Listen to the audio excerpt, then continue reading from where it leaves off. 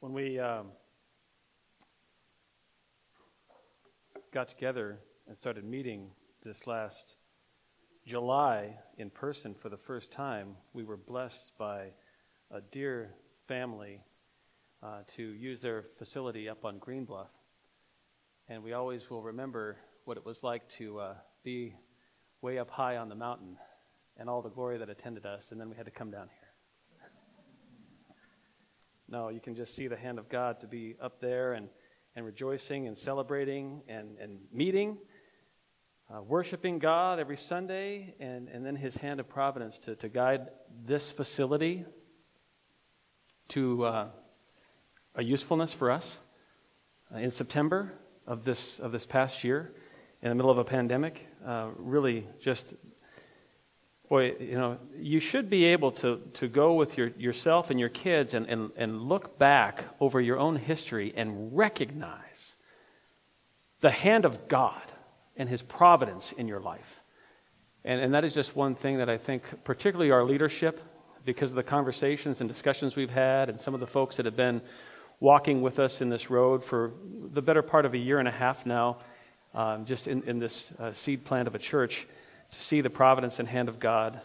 It's important for me to talk about these things before I get into this lesson. Good morning to you, brothers and sisters of Community Bible Church. We're going to talk about God this morning and a worldview that honors him. We're going to talk about the mysteries manifold grace. That's what's in your notes. So welcome to you. It's good to have all of you here with us this morning for worship. Turning your Bibles to Ephesians chapter 3. We'll get started with our message this morning. Thank you for letting me reflect on just the providence of God and the joy of what it is to be here.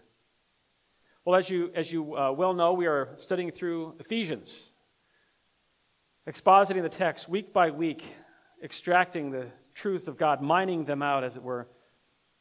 And we're working our way through Paul's parenthesis in chapter 3. It's in chapter 3 that Paul interrupts his own thought. He interrupted his own thought because he had to fix a perceived credibility issue. And the credibility issue comes from this question: how can anyone trust a preacher of good news who himself is bound in chains? And that's where Paul finds himself as he writes this letter to the Ephesians. He's bound in chains in a Roman prison cell tied to a Roman soldier. And for 2 chapters, chapter 1 and chapter 2, Paul has labored in this letter to the Ephesians to express to them the glory of God that is the good news of Jesus Christ, to explain to them the salvation that comes in Christ alone because of God's sovereignty and God's power. He is serving up a God-glorifying worldview with Jesus Christ as the focus and the center. Everything, as you read in Ephesians 1 and 2, is in Christ, through Christ, for Christ. It's a worldview that says God is fully in control, that he is gracious and he is loving, that he has a plan being worked out on a world stage, even a universal stage, in which he is having us participate for his glory. Where do we participate for God's glory in his plan? We participate in Christ. You can't participate in this plan for God's glory outside of Christ except that it be found in wrath. But when you find yourself participating in glory for God through Christ, by Christ, in Christ, it is filled with joy and peace and love, even the fellowship that attends this meeting this morning. So we participate in Christ, and you can't participate in Christ except that you understand that you are participating in the church, because Christ loves the church, he's building the church, and so should your focus be on the church. And you only participate in the church if God has adopted you, redeemed you, and given you salvation.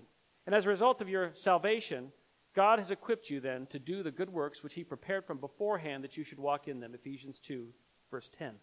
This, brothers and sisters, what I've just presented to you and what Paul has, I'm just reiterating his words, is a complete, it's a coherent, it's a consistent, and it's a comprehensive world view. There's nothing lacking and nothing missing in this worldview. It's God's worldview. It's based on his mind, his understanding, and his perfections. As a result, this worldview is remarkable. God takes what is a total mess, that is your life, lived in sin and rebellion to him, and he turns you into an instrument for his glory so that you can proclaim the excellencies of him who called you out of darkness into his marvelous light, which is what Peter says in 1 Peter 2. The transformation from wicked to glory, From evil to righteous is a testament of the brilliance of God, much like you would see in the transformation of a caterpillar turning into a butterfly. Considering this makes me think of printing. I spent some time printing for a while. Never would you take a piece of ripped, wrinkled, stained, oily, dark black paper and run it through a printer and believe that it would produce a brilliant, vibrant, full-color image. Of course you wouldn't. Not if you're looking for brilliance and vibrance. To His glory, God works only with oily, dark, ripped, stained, broken sheets of paper.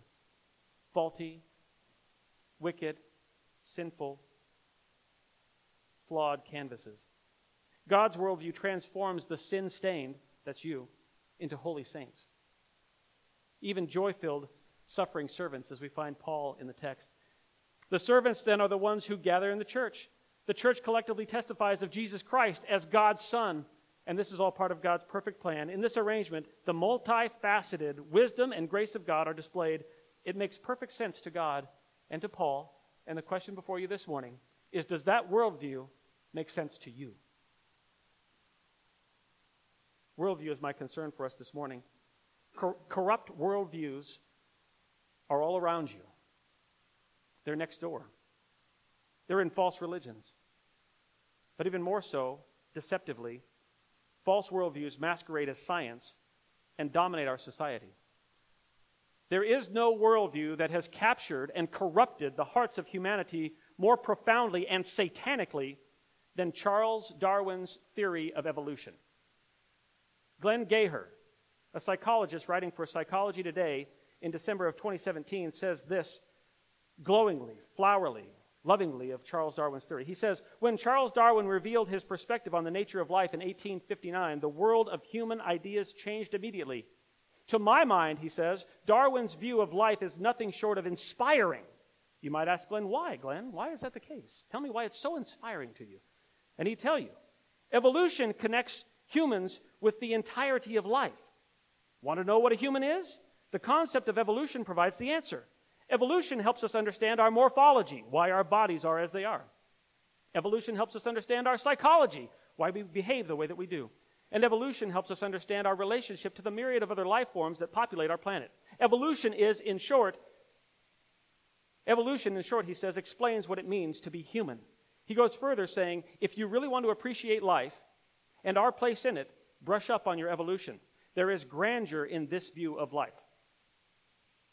1 year earlier, in 2016, Austin Anderson, who is a supporter of Darwinian evolution, wrote an article in Philosophy of the Many titled The Dark Side of Darwinism, in which he concluded this, quote, our contemporary reverence for Darwin's gentlemanliness and the pure scientific brilliance of his theories is an overly optimistic illusion that shatters upon a closer look at his publications. Whoa, Mr. Anderson, why would you say such hurtful things about Charles Darwin's theories of evolution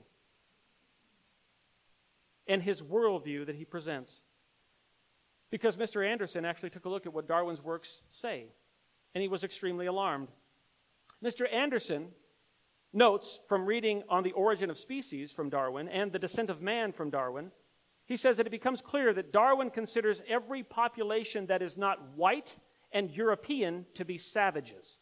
As a result, Darwin justifies violent imperialism and colonization to supplant those barbarous nations, even suggesting that the extermination of non-white races is a natural consequence of white Europeans being a superior and more successful race. After all, for Darwin, Africans and Australians are more closely related to apes than Europeans, and now the Western nations of Europe have immeasurably surpassed their former savage progenitors and stand at the summit of civilization.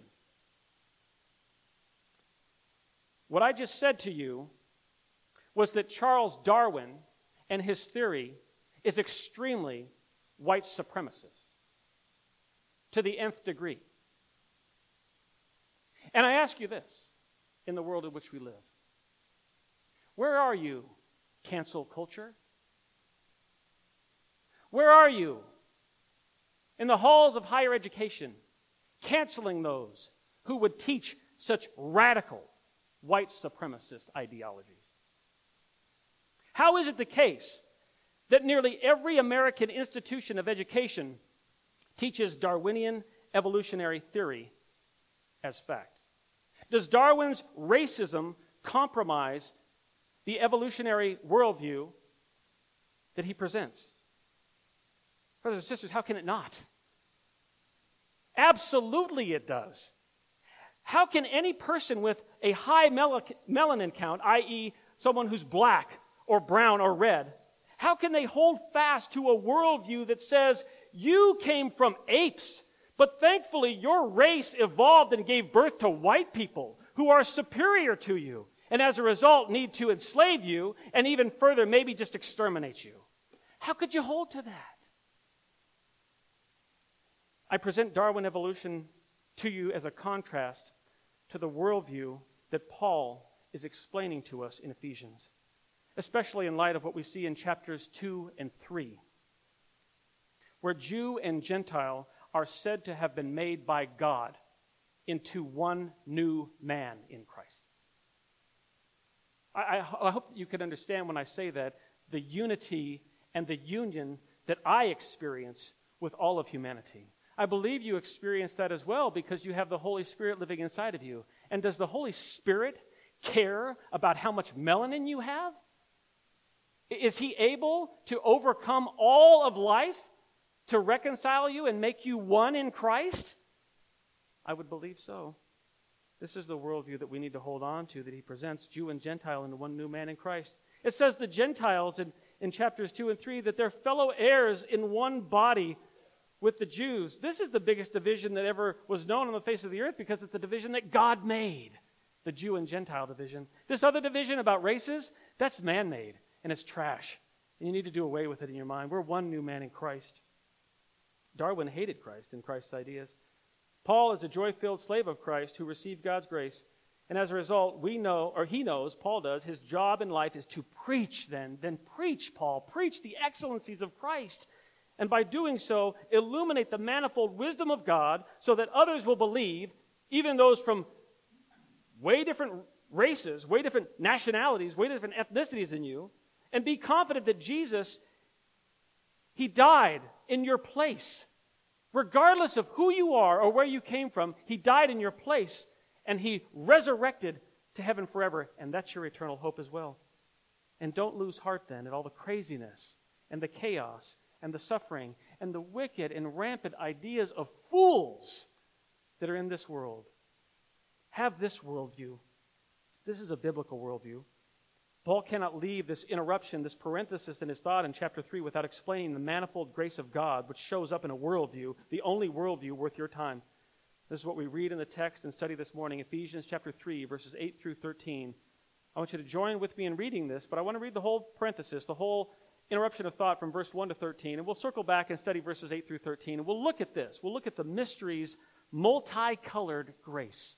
That's what we'll see this morning, the mysteries, multicolored, the manifold grace of God. He says, Paul does, in chapter 3, verse 1, he says, "For this reason, I, Paul, the prisoner of Christ Jesus, for the sake of you Gentiles, if indeed you have heard of the stewardship of God's grace, which was given to me for you, that by revelation there was made known to me the mystery as I had wrote before in brief," which was in chapter 1.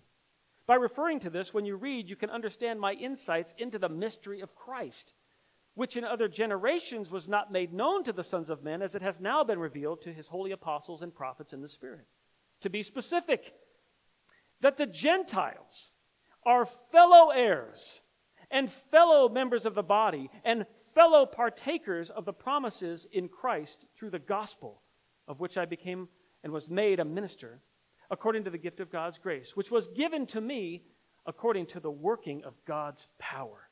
To me, the very least of all the saints, this grace was given, to preach to the Gentiles the unfathomable riches of Christ, and to bring to light what is the administration of the mystery which for ages has been hidden in God who created all things, so that the manifold wisdom of God might be made known through the church, yes, through the church, to the rulers and the authorities in the heavenly places. And this was in accordance with the eternal purpose which God carried out in Christ Jesus our Lord, in whom we have boldness and confident access through faith in him.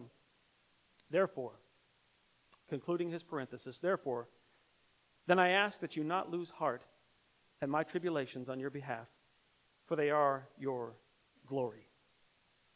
Well, he was supposed to turn to prayer in chapter 3, at the end of verse 1, by saying, I bow my knees before the Father, as you see in verse 14. But the thought of his comment about being a prisoner of Christ, it just stuck in him. How will they trust my message, my prayer, when I'm suffering in a jail cell in Rome?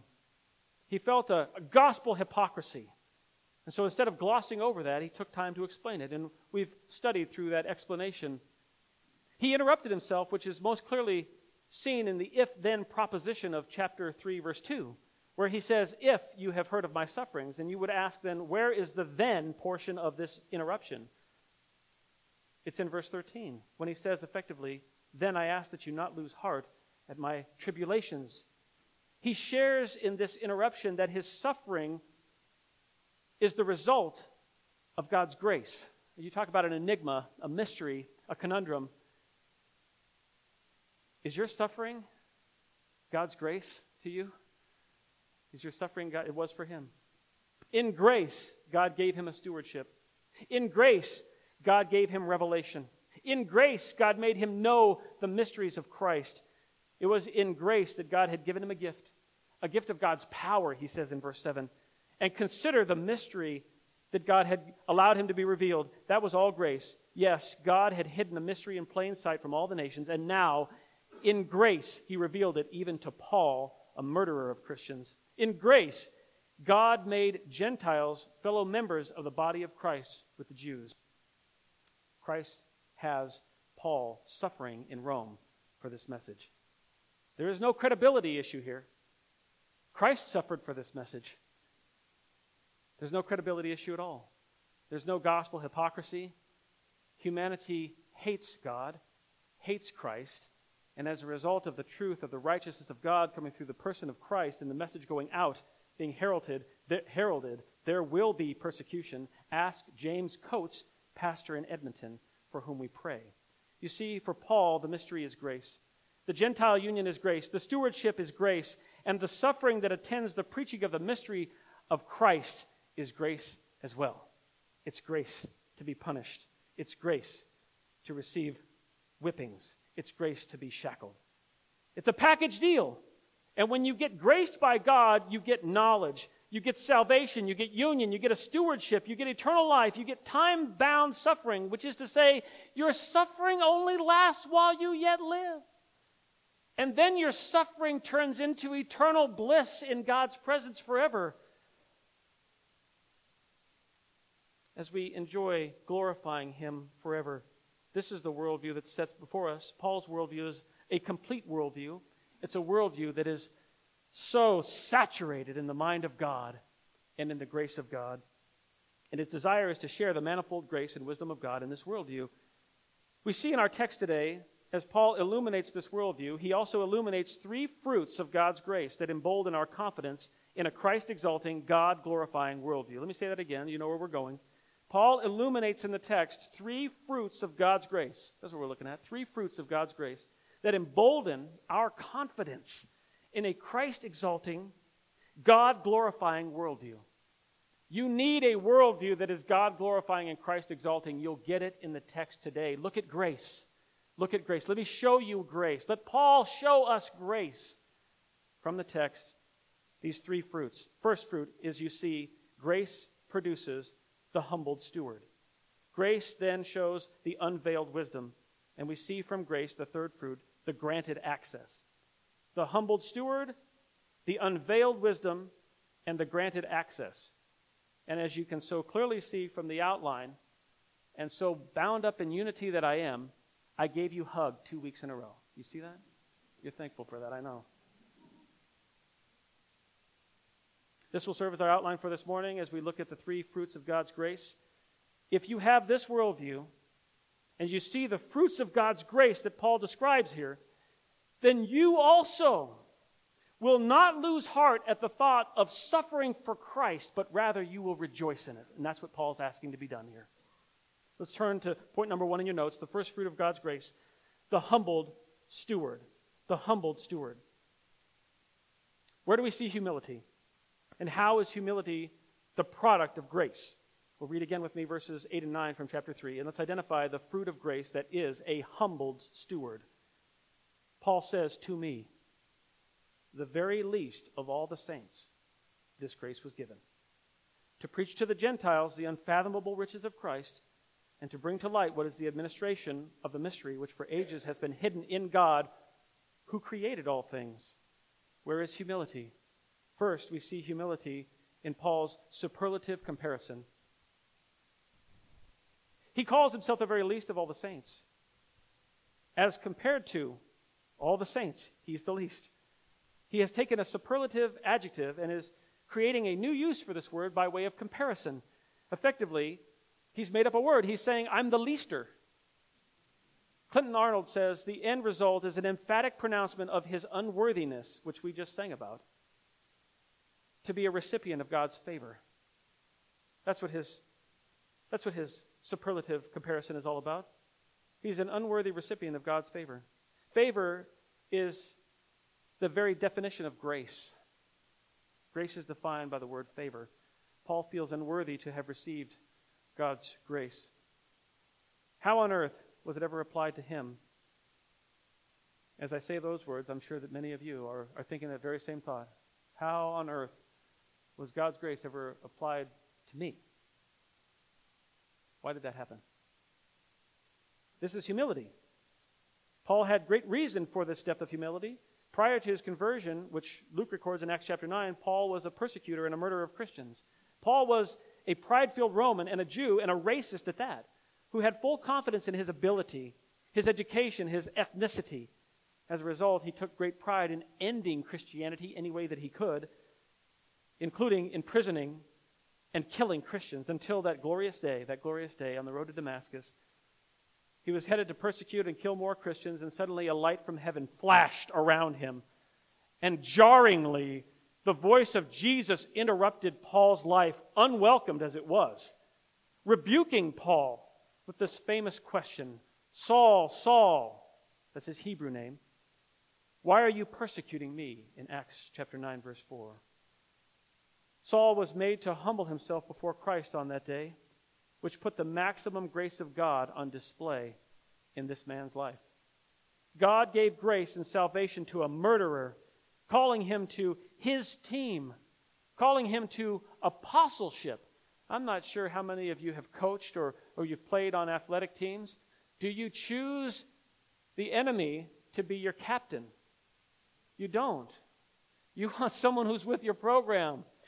Do you choose the most vile? Do you choose the least? How many of you were the last ones picked? Don't raise your hand. You know the feeling. Oh, okay, put it down. I didn't see. This is what Paul is saying. Of all that should have been picked, I should have never been drafted onto this team, especially not made an apostle. I'm too wicked. It stuck with Paul. He remembered it so well. His former manner of life being run over and trampled then by the grace of God. He says in Corinthians 15:9, in 1 Corinthians 15:9, he says, "For I am the least of the apostles and not fit to be called an apostle because I persecuted the church of God." At the end of his life, during his second imprisonment in Rome, facing death, he declares to Timothy, his protege, in 1 Timothy 1:15, it is a trustworthy statement, he says, a trustworthy statement, deserving of full acceptance. He knows this well, that Christ Jesus came into the world to save sinners, among whom I am the foremost of all. Paul was humbled by the grace of God. He says here in the text in verse 8, to me, the very least of all the saints, this grace was given. And we need to look at the verb. What happened? What's going on? The very least of all the saints, this grace was given. This given grace, we see here a passive verb. And it must be a passive because grace is always given. It's not something that you strive for. Grace is never something that you earn. It's never something you demand. Grace is unmerited favor. It is not a payment to you for seeking God. Rather, grace is getting from God the very opposite of what you deserve. That's what grace is. When you accurately know grace, then you can't help but understand humility, which is why the gospel is repent and believe. Because if God crushes you first and causes you to understand the grace that's washed over you, and it produces humility, from humility comes a look at your sinfulness, and the reason to go to God then next is to repent to Him for the massive sinfulness that He just forgave you for. The gospel is repent and believe. Paul knew this well. Paul was perfectly humbled by grace, which made him a great steward of the mystery of Christ. How was he a great steward of the mystery of Christ? Well, Paul knew his stewardship. He knew the jobs that were given to him, the jobs for Jesus, you could say. He knew his work in the body of Christ. You see it in the text next. He says his job is to preach. And his audience, he knows it well. It's the Gentiles. I've got to take this to the Gentiles. We've got to reach out to the other people, the people that were cut off. We've got to pull them in. And the message to preach to the Gentiles is the unfathomable riches of Christ. Can you imagine what a joy this would have been to Paul? And what did it take to receive the knowledge of the unfathomable riches of Christ?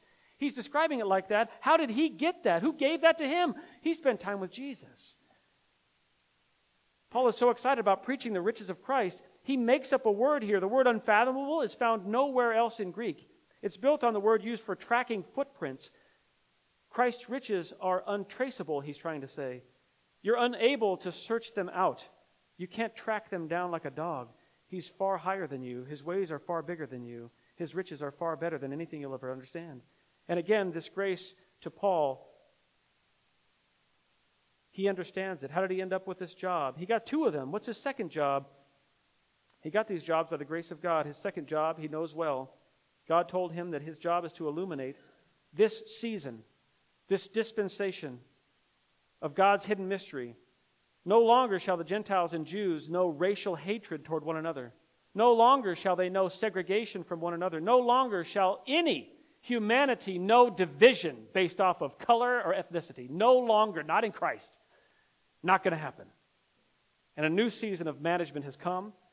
Paul is the administrator, shining the light of the gospel, sharing the mystery. By knowing and doing his work, his 2 jobs for Jesus, Paul proves grace had humbled him. This is the first fruit of grace. Grace humbles those who hate God. God's grace can go to the worst of the worst and cause humility, love, and obedience to God's eternal plan, even God getting you to do the good works that He prepared from beforehand that you should walk in them. Paul's wickedness, his wisdom, his ways, and his worldview were all radically changed by God's grace. Is that the same for you, brothers and sisters? Are you humbled? What would others say about you? Can we ask your wife? No, answer me. No. Can we ask your kids? Kids, can we ask your parents? Have you been humbled? If you truly have received God's grace, do you know your jobs for Jesus? Do you do them? How do you define grace? Do you define it accurately? Has God's grace affected you, and how? The most hated man in America at this time is former Minneapolis police officer Derek Chauvin. He is a police officer who was recorded this past summer pressing his knee into the back, neck, and head of George Floyd, which set a whole world of protests and riots in motion. He's been charged with second-degree murder. His trial is underway, and the jury will be seated here shortly. And here's the question for you. Suppose he's found guilty. Would you visit Derek Chauvin in prison and share the grace of Jesus Christ with him? Is God's grace big enough to save Derek Chauvin? And here's a bigger question for you. What if Derek Chauvin is found innocent? What if it's determined that he acted entirely within the limits of his training and he's set free? Shall salvation in Christ be shared with public enemy number 1? Can former officer Chauvin be graced and made a humble steward like Paul? Our job is not to deselect targets for the gospel. Everyone needs to hear and repent and believe. That's the gospel. Everyone needs to hear that. God's grace was determined in eternity past. All it needs is humble stewards to proclaim the message of Jesus Christ to all men, and in the fullness of His wisdom, God will apply His grace and salvation as He desires on His time frame, not yours.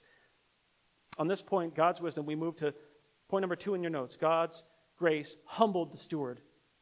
That's what we see. God's grace humbled the steward. Second, we see the fruit of God's grace in the unveiled wisdom. Point number 2 in your notes, the unveiled wisdom. God's grace would not allow for the mystery of Christ to be hidden forever. The giving of God's grace demanded then the unveiling of God's wisdom. Now, it is the case that in years past, brides would wear a veil to their wedding that covered the whole of their head and their face as well, as they passed by friends and family and headed down the aisle to the altar to be married to their husbands. Ceremonially and symbolically, the veil hid the full radiance and beauty of the bride until she could be revealed at the appointed time and by the appointed unveiler, usually her father, to the appointed man, her husband. Veiling, then, we see, has a purpose. And the timing and the method and the audience of the unveiling are purposeful and intentional as well. Such is the case with the unveiling of God's manifold wisdom. Certainly in our text, you're going to see timing, and you're going to see method, and you're going to see audience for the unveiling of wisdom. But more importantly, you're going to see eternal purpose. And with eternal purpose, you must understand that you are staring at a God-glorifying worldview. Eternal purpose, worldview. Look for them now as we read the text. Unveiling, timing, method, audience, and worldview. As we read the text again from verses 10 and 11 of chapter 3 of Ephesians, Paul says, "Grace was given, and the mystery illuminated," verse 10, "so that the manifold wisdom of God might be made known through the church to the rulers and the authorities in the heavenly places. This was in accordance with the eternal purpose which he carried out in Christ Jesus our Lord." Brothers and sisters, this is a God-glorifying worldview in these two verses. This is a God-glorifying worldview. And let's take time then to fully understand and explain it. There's 4 aspects of unveiling that we need to walk through. The first one, let's consider the unveiling itself. Unveiling is to uncover, to disclose, to reveal, or expose. Here, make known. Interestingly, in Paul's Greek, he puts the subject of the unveiling at the end of the sentence, calling attention to the manifold wisdom of God. But in your translation, it's likely at the front of the sentence, the manifold wisdom of God. Manifold is a special word in the Greek, polypoikolos. It means multifaceted, multicolored, multi-splendid. You might think of it in the sense of light being refracted through a diamond. This is the word used in Genesis 37 in the Greek Septuagint for Joseph's coat of many colors. It is used to describe works of beauty, flowers, crowns, embroidery. And here in the text, the multifaceted wisdom of God. God's wisdom is seen by all of creation, isn't it? In what we observe and see outside in creation itself, in the dexterity of the human fingers, in the intricacies of the human eye, in the details that attend our hearing. All of humanity can see God's wisdom in all that was created, and yet there is still much more of God's wisdom that is hidden. The glory in the text is that now, at this appointed time, God's wisdom has been made known in a special way. Second, we see the second aspect of the unveiling. We see the timing of the unveiling. What timing did God have in mind? Now. At this appointed time, in this season, Paul is writing within 30 years of the death of Christ. It's this season, the aftermath of the death of Christ. It is this season that God also not only is revealing this mystery, but he gives the Holy Spirit. And because of the giving of the Holy Spirit, he starts to build his church. There's a new dispensation that's underway for all of humanity. At the cross, at Pentecost, at the building of the church, brothers and sisters, we live 2,000 years in the light of the cross of Christ and all of the apostolic revelation that creates for us the certainty of Christ's life, his death, his burial, and his resurrection. You hold that certainty in your hand when you read the Bible, the New Testament. We have it. The Word of God, we read it. And we are empowered for righteousness by the indwelling of the Holy Spirit and the Word of God, the Holy Spirit who helps us gather together, even today, into the church of Jesus Christ. Which brings us to God's method, his method of the unveiling, his method of the revealing. Third, we see the method of the unveiling. What is God's method for unveiling his wisdom? In wisdom, God has chosen to unveil his wisdom through the church. Church is the word ecclesia in the text, which means assembly, congregation, or gathered ones. Ecclesia is a compound word that literally means the called out ones. We have been called out of darkness into the marvelous and glorious light of Christ. As a result, we gather. And in our gathering, in our togetherness, in the practice of the one another's that Christ calls us to through the Scriptures, we, brothers and sisters, become the face, the brilliance, the splendor of the manifold wisdom of God. That's what the text says. That's what the church is. That's who we are together as brothers and sisters in Community Bible Church. Kent Hughes says, our text calls us to recognize and revere the immanence and the centrality of the church. I sure hope, brothers and sisters, with all of the COVID realities and the challenges of this past year, that this fact is not lost on you. Eternal wisdom attends this fellowship. Righteousness attends it. You know what you're doing when you're sitting here right now. You're doing the righteousness of God. Eternal wisdom is with you in what you're doing today. Glory attends this fellowship. The glory of God is here in this fellowship. You know that, right? That's why you're here. That's why you came. The glory of God. It's here. Certainly the gathering of the church is for God, and it is for us. But the text reveals another audience as well. And so we see this fourth aspect of the unveiling, the audience of the unveiling. The wisdom of God is made known through the church for who? The text says the rulers and the authorities in the heavenly places. What are we dealing with here?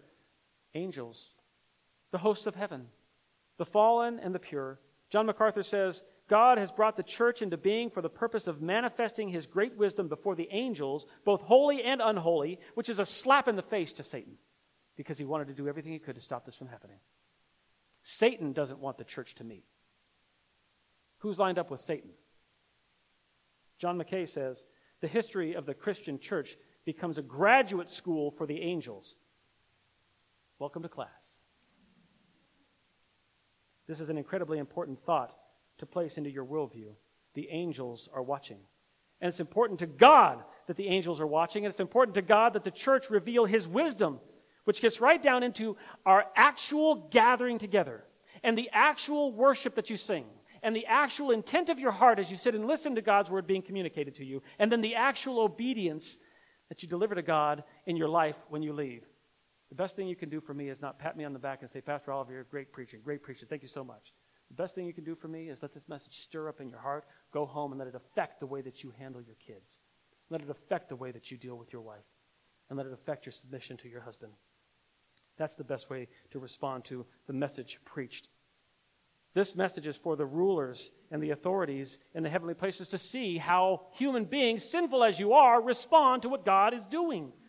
Ephesians chapter 1, verse 20. As we had discussed just weeks past, Paul prays for us to know the surpassing greatness of God's power. Verse 20 of chapter 1 says this, if you want to look at it. He says, which God brought about in Christ when he raised him from the dead and seated him at his right hand in the heavenly places, far above all rule and authority and power and dominion. There they are, the angels, verse 21 of the text of chapter 1. And every name that is named, not only in this age, but also in the one to come. And he put all things in subjection under his feet. And he gave him his head over all things to the church. There's our congregation right there in the text, which is his body, the church is, the fullness of him who fills all in all. We are Christ's fullness. Praise God. How awesome is that for a worldview? You see it again in Ephesians chapter 6, verse 12. Turn there. Ephesians 6, 12. Read this text with me. Paul is laboring to tell us that the battle we face in this life are bigger than the physical realities that you contend with. It's not about your broken arm. It's not about the broken window at the house. It's not about your stubbed toe last night. There's bigger realities. He warns us of the larger battle in which the church and each individual believer are engaged with fallen angels and demonic powers and spiritual forces of wickedness. He says in 6:12, for our struggle is not against flesh and blood, brothers and sisters. It's not against flesh and blood, but against the rulers and against the powers, against the world forces of this darkness, against the spiritual forces of wickedness in the heavenly places.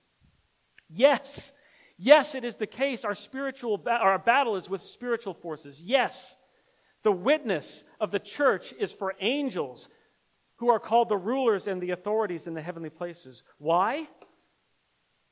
Why the physical battles, Lord? That's bad enough sometimes. Why the church battles?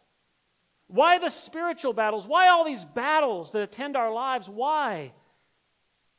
Turn back to chapter 3, verse 11. Why all these battles? All of these realities, Paul says.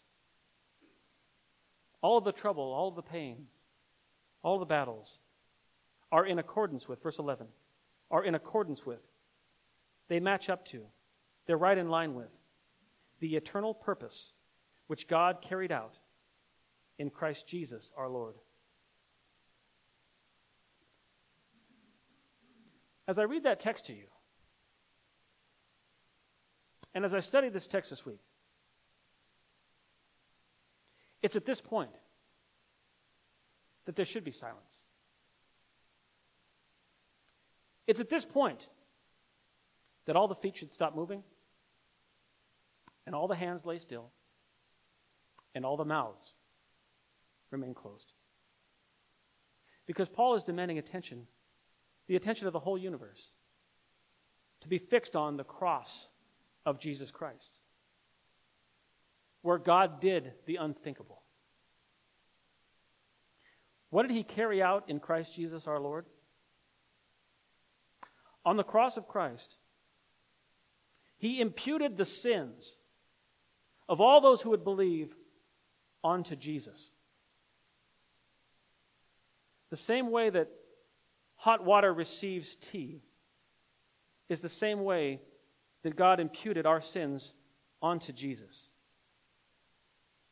And then he poured out the full weight of his wrath onto his innocent Son. Sin must be paid for in blood. Christ paid that price, and God poured his wrath on him. That's what he's saying in the text. In accordance with the eternal purpose which God carried out on Christ Jesus our Lord. Skeptics call this divine child abuse. We call this the glory of God. This is the salvation of God, and this is the wisdom of God. Allow me to paint the picture for you, for the reason why. Why? Why did it have to come to this? Let me give you the full worldview of God perspective. God is in eternity past, outside of time entirely, enjoying himself, fully satisfied, enjoying all the perfection that it is of his Trinitarian oneness, his unity, with Father, Son, and Spirit, completely enjoying their essence and their nature together. And in his perfection, God is thinking of his glory and how to expand his glory, because perfection is worth sharing, and sharing is going to demand creation. And so, in his creative mind, God sketched out people in a book that he would have with him forever in heaven. He wrote the book of life. He wrote down all the names of those that he would enjoy and get glory from, and give his glory to, and know them personally, even sharing his Spirit to live inside of them. These people on whom he would place his glory would be made in his image and according to his likeness. And we see in Genesis chapter 1, verse 26, that God created them, male and female. And in the course of creation, prior to making man, God made the angels as well. Free will beings, made not after his image and not after his likeness, not forgivable, not redeemable, but powerful, beautiful, and dominating the heavenly realm. These angels must remain perfect to be in God's presence. Rebellion from any one of them will endure God's wrath instantaneously. One angel didn't like God's creation, and he thought that he would find a way to steal God's glory. He was punished by God for his rebellion, and a third of the angels fell from grace with him. Seething with rage against God, Satan sought vengeance and found a target, the pinnacle of God's creation, Adam and Eve. He attacked with cunning and stealth, undermining the Word of God. And we all know the result as we read the fall of man in Genesis 3. Adam and Eve chose rebellion with Satan and plunged all of humanity into sin. Sin that becomes part of our nature. Part of our nature now that makes us unable to be in the presence of God eternally. And immediately your mind goes, what about the book? They're all sinful. They all hate God. That's how they start. What about the book? How are you going to reconcile this? How can it be fixed? What about the people of God that you had chosen from before creation to be with you forever, glorifying yourself in them? How could you ever, God, redeem them? They're born rebels, sin-filled, and enemies of yours.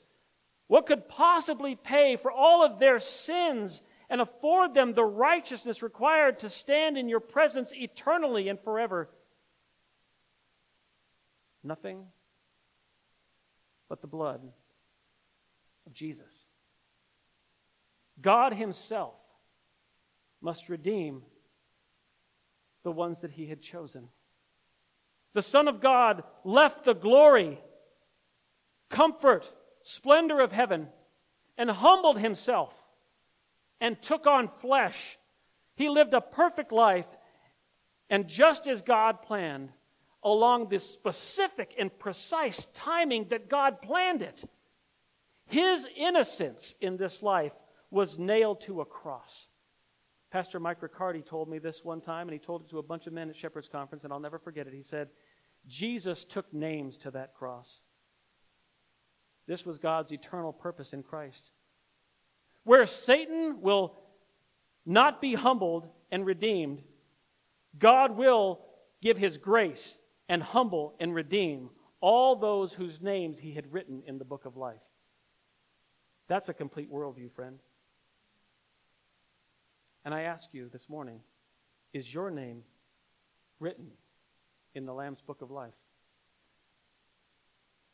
There's no way for me to know other than the proof that you give with the confession of your mouth and the deeds that you do in this life.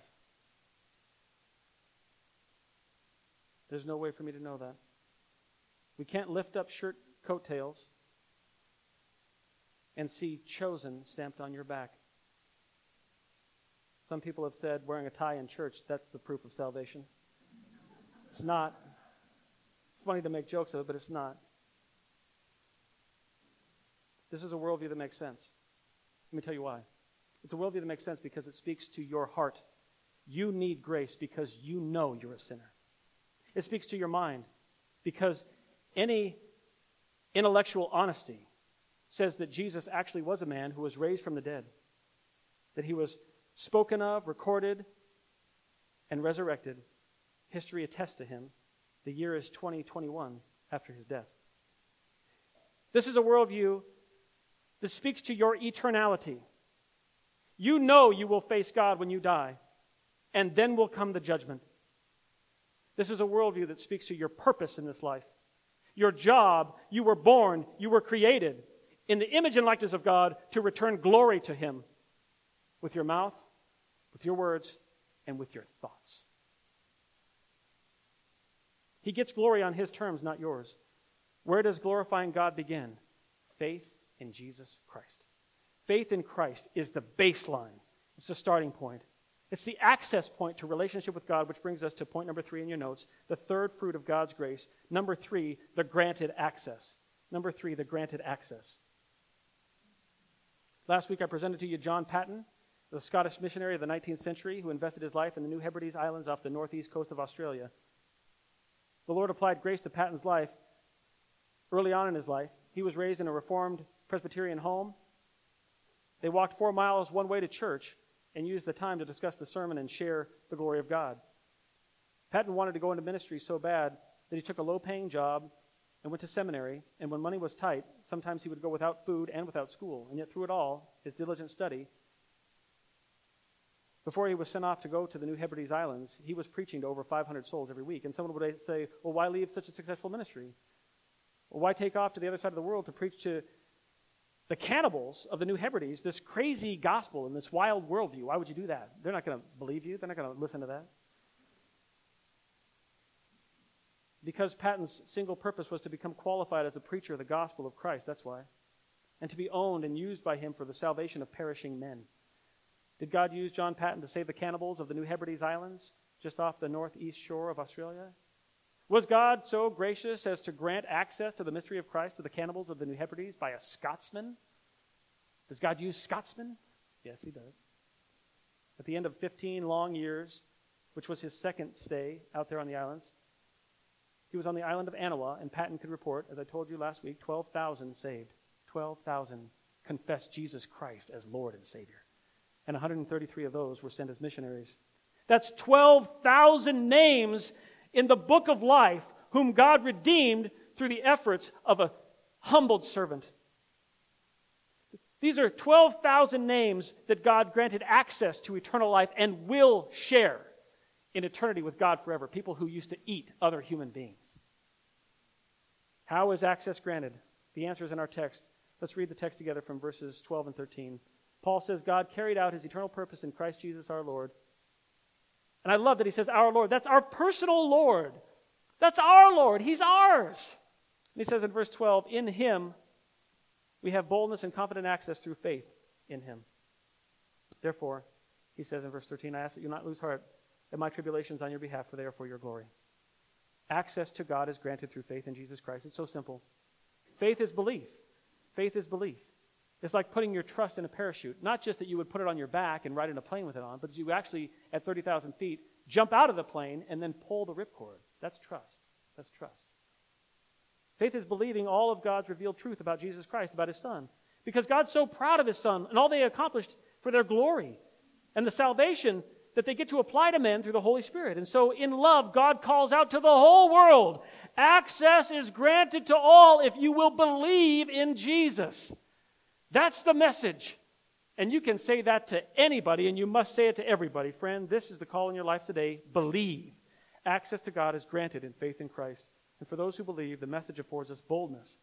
We have confident access in God. The fullness of certainty is in this message because it's God's message. As a result, when we're suffering trials and tribulations, when persecutions come, we don't lose heart. We understand that God is so powerful that he can use sufferings and use persecutions. That's what Paul is saying here at the close of his interruption, of his parenthesis. He says, my sufferings are part of the gospel of God's grace. Because in my sufferings, more will come to know the mystery of Christ. They will have faith in Christ and know the manifold wisdom of God. Don't lose heart then. Don't lose heart. My suffering is for glory. It's even for your glory. It's for your glory. The suffering of John Paton was for the glory of the cannibals of the New Hebrides Islands. He lost a wife and 5 children on those islands while he stayed there, and several missionary friends on those islands as well. And those islanders, they must recognize that John Paton's suffering was for their glory. You know, other people have come to recognize John Paton's work as well. Let me give you the name of one of them, Charles Darwin. Charles Darwin visited the islands of the New Hebrides on his ship, the Beagle. He said after visiting there, I don't believe in God, but if I did, it would be because of what I've seen happen as a result of John G. Paton's preaching the gospel at the New Hebrides Islands. Paul's interruption must end with the fruit of God's grace and God's worldview, which we hold with confidence. That is what we've seen in Ephesians 3, verses 8 through 13. Paul illuminated the fruit of God's grace, showing us that grace makes humble stewards, that grace unveils God's wisdom, and that grace grants access through faith in Christ. How do you respond to these truths? First, believe in God. Believe in God. Have and hold a God-glorifying, Christ-exalting worldview that makes sense of all the craziness of our times. Second, love the local church and find ways to serve in it. Third, be humbled and be a steward. Be humbled and be a steward by this message. A steward, a servant that knows his job. And fourth, know grace. Know grace. Know that grace is given.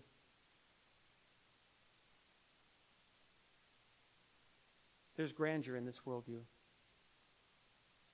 It's God's worldview. Let me pray for us. Father in heaven,